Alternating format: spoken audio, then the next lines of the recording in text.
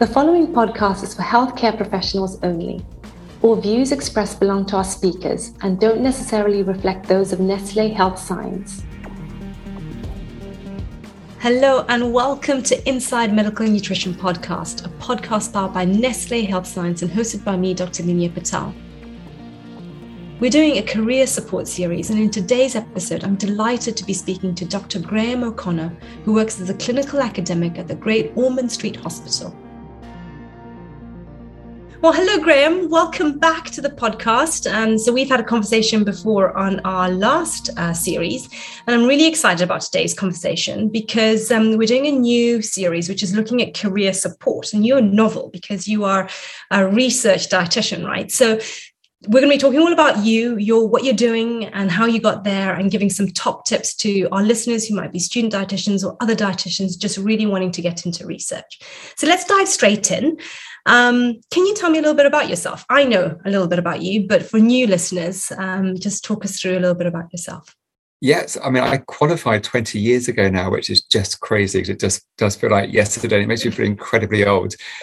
14 of those years have been at Great Ormond Street, and I've been very lucky to have a varied career in one hospital.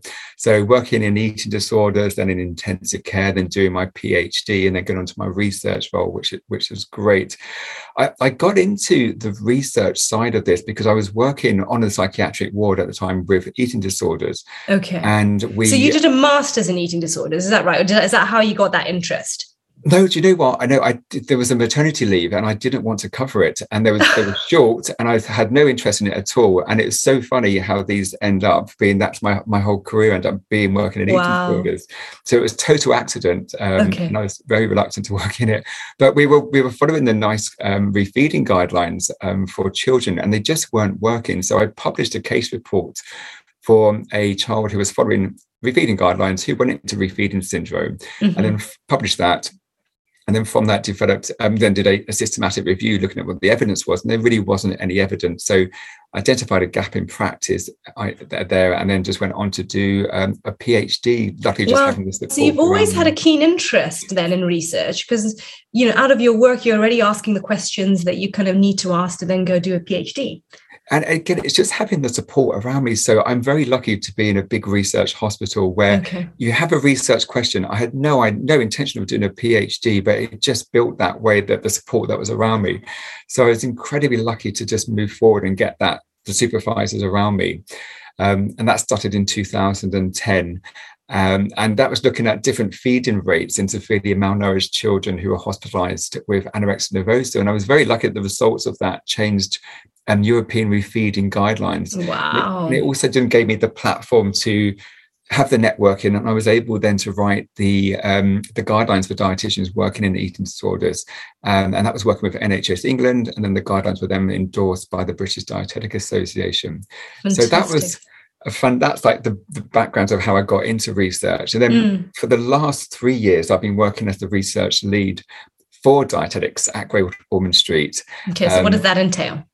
So I'm very fortunate I get to work across all the teams. So it just makes me, I'm working in metabolics, gastroenterology, which areas I haven't always worked in, but you get to work with these fantastic projects, which then increases my clinical knowledge and also helps me within my research field. Of course.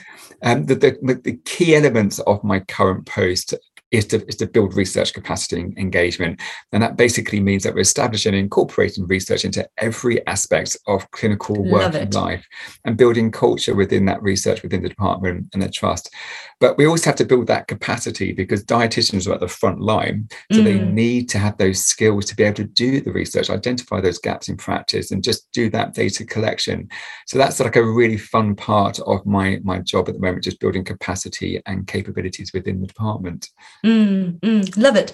Because, I think the beauty of what you do, you're on the ground essentially. So you're doing research that is super applicable to what patients are actually needing. It's not very kind of abstract because it's removed in a completely academic sense. It's a really good point, because when you're a clinical academic, you still need to have a very small amount of clinical work, because you still be an expert in that area, and you still want to identify those gaps in care. And I think the higher that you get, you tend to move away from that clinical training. But I mean, at the moment, I'm lucky that I've got a bit of both. It's 0.2 clinical side, then 0.8 is research focused. Okay. So are you working on any, I mean, obviously within your role being involved in research, I'm sure you're working on a number of different research projects, but what is your real passion project at the moment?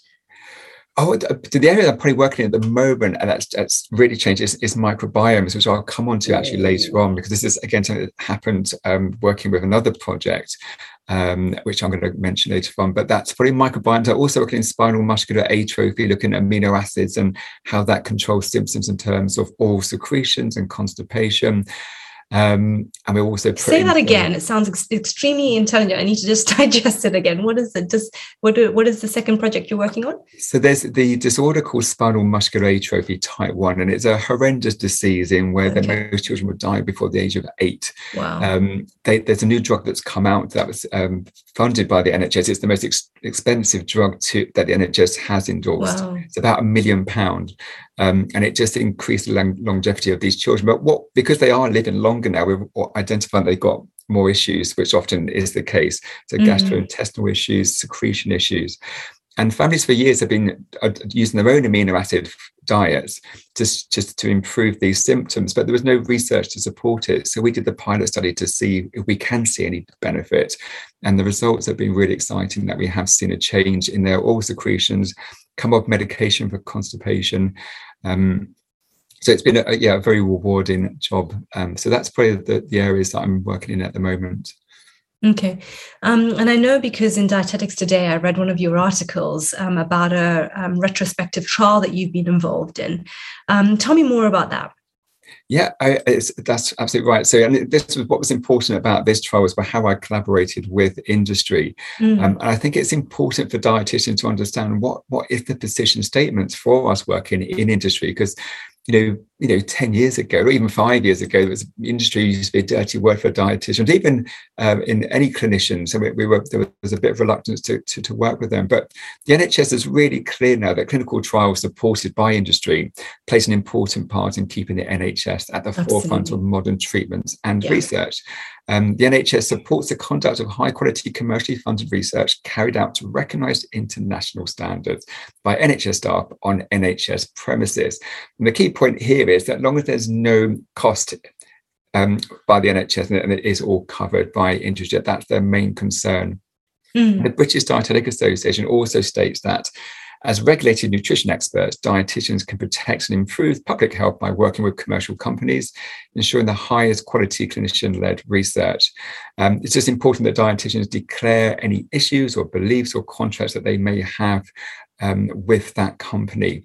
And the BDA also talks about product endorsement, that if it's one product and it's no other product that's similar, then it's okay to discuss that one product. But if there are more than one product, then it's important to name all of those products. So it's just a few boundaries that we have to adhere to. But then going on to the actual project, the real world evidence project that we were working on really stemmed from the massive increase in blended diets. And this was driven by America, where a lot of the insurance companies don't cover for enteral formulas to be used in children with chronic illnesses. Wow. So parents, of course, found a solution to this and started to use blended diets. But what was an interesting side effect from this was that parents noted that children were tolerating these blended diets better than the enteral formulas. And dietitians' general role with these blended diets is to ensure that, just looking at, keep an eye out for risk assessments, because often we're diluting that feed, so we want to make sure the micronutrients are there. What was fantastic, though, industry responded to this cultural shift, and they developed these enteral formulas with food-derived ingredients. Okay. Now, the actual project that we looked at, so when I was approached by this company, I was initially very reluctant to do it, because we really weren't using blended diets and we had no interest in endorsing blended diets. This is about 2 years ago. But thankfully, I did sign up to the project. We actually had 4 centres that were involved, 3 large tertiary centres. And we managed to recruit about 40 children. And we looked, it was a retrospective chart review. And we just monitored, looking at children that had changed from their standard formula onto a food-derived ingredient formula. And we were just looking at those children that had gastro symptoms before they changed. That's why they were changed onto this formula. And we were just monitoring gastrointestinal symptoms such as reflux, vomiting, constipation, diarrhea. And we just simply assessed, were the symptoms improved? Were they worse? Or was there no change at all? And the results were, I was really surprised by how great the results were. And what validates this retrospective chart review was that it's multi-centered design as well. And all of us were just saying the same thing, that we just noted this huge improvement in tolerance. The biggest change that I noticed was with constipation. So out of we had 11 children that had severe constipation, and 90% reported improvement. And of those, 6 of them actually stopped having medication for their constipation, which is fantastic. And again, for retching, vomiting, that we noticed 80 to 95% improvement with this formula. So that was a exciting project to be working on. Super exciting. And I guess that's where the direction of nutrition is moving, right? In terms of the microbiome. So you're expecting to do more research in that kind of field? Exactly. And this is a great outcome from this study. We're like, well, what is actually working? I mean, it makes sense that you've got real food in the gut. Of course, your gut's going to be more happy. But we are, again, working at Great Ormond Street and being affiliated with the Institute of Child Health, we had the opportunity to look at the gut microbiome to see what is happening at that molecular level. And we're now looking at, we've got a prospective observational study monitoring these food-derived ingredient products to see, are we getting increase in these short-chain fatty acids that the microbiomes are producing, the metabolomics. And so it's been a great collaboration with the institution as well from this project. Fantastic. Graham, as you're speaking, I'm just like, oh my goodness, you're involved in such interesting work, but I'm guessing your role is very unique in the dietetic world. Is it? Or are there other people with your type of position? I've been incredibly lucky, actually, how I got into this research role. And as far as I was aware, it's difficult to know, but I think I was one of the first, if not the only, pediatric permanent clinical academic that's posted its funding now. And I was pretty much just, I was in the right place at the right time. So I'd finished my PhD. I was continuing doing my research as much as I could by still being fully clinical. And I was trying to help colleagues out to get into research. The Great Ormond Street research strategy had been released by this time, and they were trying to emphasize the importance of clinical academics. The council dean had also released their target of 1% of all HPs would be in a clinical academic role by 2030. Wow. So this prompted the Great Ormond Street Research Charity Bursary. And this was an incentive launch to meet these local national targets. And this research capacity building initiative was specifically designed as a pump prime initiative. So those of us that were going to apply for this grant, we had to prove that we could get funding in the future. In the pipeline, I managed to secure funds initially for 1 year. It's an 8A dietetic research facilitator, like for 0.6 waiting, so 3 days a week. But the expectation really was to build research culture, demonstrating a source of income and revenue for the trust. And unfortunately, one of the big metrics for this bursary was money and how much money you could bring in. It wasn't necessarily they were interested in how many projects you're running, how many patients recruited, or how you changed their lives. Unfortunately, as in often the cases with the NHS, you have to be cost neutral. Of course. Otherwise, they're not interested. So I managed to develop a research strategy for the next 5 years to show how we could potentially build an income. But the overarching goal was to improve patient outcome as much as we could. And we just hypothesized that by investing and funding in a dietetic research role within dietetics, this would generate an income for the department. And I was fortunate to have secured funding, and we brought some really great dietetic-led projects through the department. So I got another year of funding, which was 0.6 at the band 8A. And then again, I was very fortunate to bring more funding through, and I was able to get this full-time permanent position. But it really did take 2 years for me to establish this role. So I think it's important for people to understand that, if you're going to go into research, you need that initial support behind you, because it's not going to happen overnight. It does take to write a proposal, to get the funding in. It does take a lot of work. Time. Yeah, you've raised two questions in my mind. The first one is obviously, should all dietitians be incorporating a research aspect into their role, do you think? Well, I would definitely say yes. I think research is for everybody. So, but to what extent they incorporate research into their job will vary. Now, as a minimum, all allied health professions should be questioning their practice. They should be having a regular journal club where they are properly critiquing papers. I don't think people always know how to critique appropriately, but that should be the minimum. And that is research. And people don't realize, by critiquing your practice, doing a systematic review, that is the minimum that we should be doing. But those of us that are interested in research, they want to go on to do data collection, or even go on to devising protocols, and that option is there available for dietitians to do. But what question I think this also raises is, well, what's the difference between me as a clinical academic and then a dietitian who should be doing some sort of research? And I think the main difference for my role is that I'm on a defined career pathway that supports research development. Okay. I'm building research capacity within the department. I have a mentoring program. There's a succession planning as well, because I want to make sure there's dietitians coming up behind me that can carry on doing the work that I'm doing. And you have this then affiliation or honorary contract with a partner university, and you're developing or adhering a research strategy. So it's just, even though everyone should be doing research, the difference between a clinical academic and somebody else who's a clinician involved in research is probably those changes.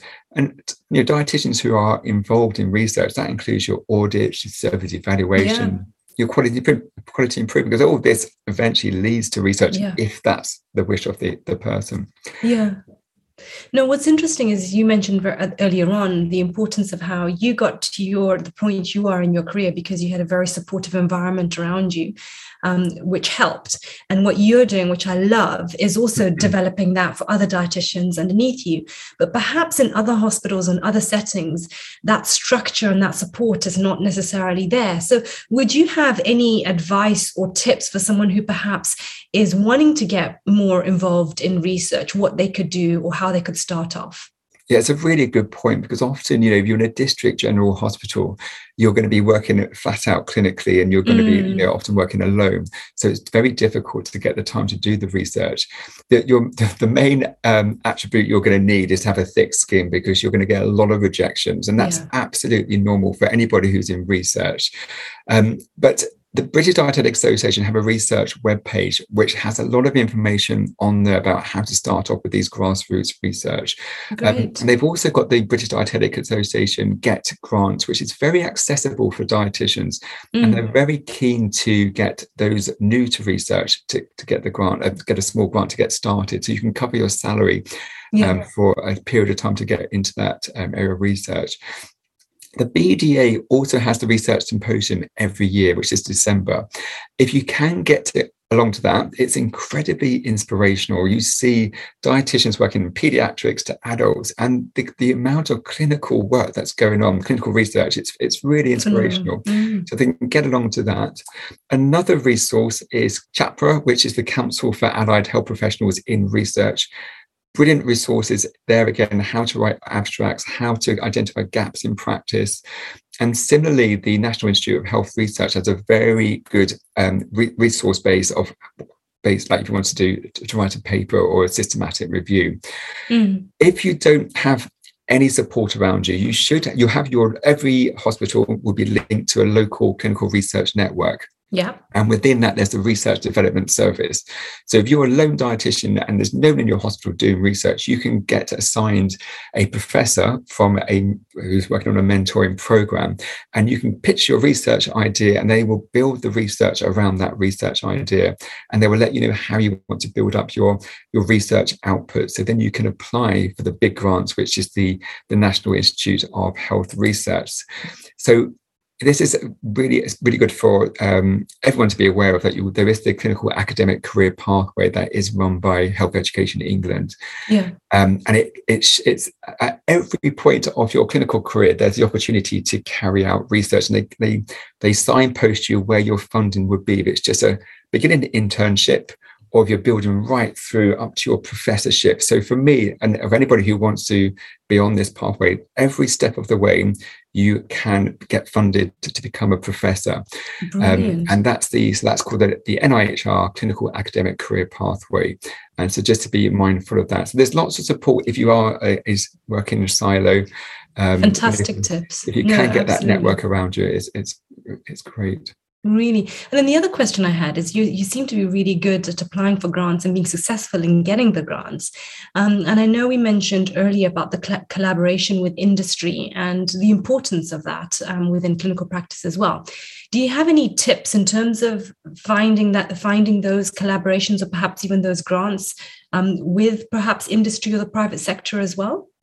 Yeah, and I'm very lucky that I work at Great Ormond Street. So I'm under no illusions that I'm working with these fantastic companies, but it's because I have this brilliant cohort around me. Yeah. And then we also have brilliant projects. So I have a fantastic proactive team around me where I do not have to go looking for work. They all come to me with these great projects. Great ideas. Yeah. But the last 3 years working and collaborating with industry has been a big part of my role, because often if you've got a charity funded research project or an NIHR funded project, there isn't much funding that's left over from that. Whereas you work with industry, the expectation there's the overheads that they have to pay. But this is where that support for my role comes in with this. So that's been really important. But then other ways that I've managed to sort of build on this role is that having my own mentors and supervisors. So Gary Frost has been, he's a professor of dietetics at Imperial, who's been working with me. And then also where I did my PhD in the nutrition unit at ICE, Institute of Child Health. I'm still working with my collaborators there. And just remember, the British Dietetic Association, they do have these grants available for when you're starting out. But I would recommend, if you can collaborate with industry, it's a great way to get started out. And often it would be multi-centered. So there might be myself who would be the principal investigator, and I'll be working with the dietitians who are interested in research. So definitely keep an eye out for industry, because they put the fillers out. They've got new products that we want to try, and often they might even be coming to you to say, what product would be really good for your cohort of patients. So yeah, I would definitely encourage dietitians to collaborate. No, fantastic. Well, Graham, as always, I've loved having a conversation with you, and we must wrap up. But before we wrap up, I just want to say you're fabulous and you're doing incredible stuff. And I know you're going to be a real inspiration to a lot of dietitians out there from 2 points of view. The first is I'm all about getting more diversity within our profession, and you're one of the few males within a very female-dominated career. So how can we get more males in dietetics, and what advice would you perhaps have for the male dietitians out there, and just any top tips in general about people who are wanting to get more involved in research, just to end off the podcast? It's interesting, because where I was at a meeting at the Institute of Child Health last week, and there was 5 dietitians and 3 of us were males in research. So it's incredible, yet so unusual. But I mean, it's interesting. Last 10 years, the number of males going into dietetics, it's still relatively low, and I don't know how we change that. I suppose we can get out there and advertise that men are in this profession, but it's difficult. So I suppose it's nutrition and food. It's just that a traditional thinking that it's a female post, really. Job, but I don't know how we'd go about getting extra. But also I think it's like, the exposure to conversations like this, exploring the fact that you're doing something so different that's not necessarily the conventional dietetic route as well, I think perhaps would then make different people also interested in dietetics, because they can follow different paths. Yeah, absolutely. And I think you're right. And we have an open day at the university, where people with A-levels would come in to see all the different professions within medicine, and we present there. And I try to go along to show that, there's males working in this area. No, fantastic. And so we're chatting again, and I wanted to wrap up. So what are your top tips in terms of people wanting to get more involved in research that you want to leave our listeners with, Graham? Yeah, if you can collaborate and network and link in with your local university to find nutrition units there, because there will be some dietitians potentially working in that area. And then industry is a great way to start. And then go to the British Dietetic Association research webpage. And then if you're really stuck, or you really are silo working, use your research development service, your local clinical research network, because they will be there to support you. And I'm available if you wanted to contact me for any advice. Great tips, Graham. Thank you so much. As always, a real pleasure having you on the podcast. So thank you very much for your time. Thank you so much. Thanks, Lena. Thank you for listening to this episode of Inside Medical Nutrition. If you enjoyed the podcast and found the content useful, please share it with your colleagues. And consider subscribing so you never miss an episode. For more information on this topic or to share your feedback, please visit the Nestlé Health Science N+ Hub or click on the link in the show notes.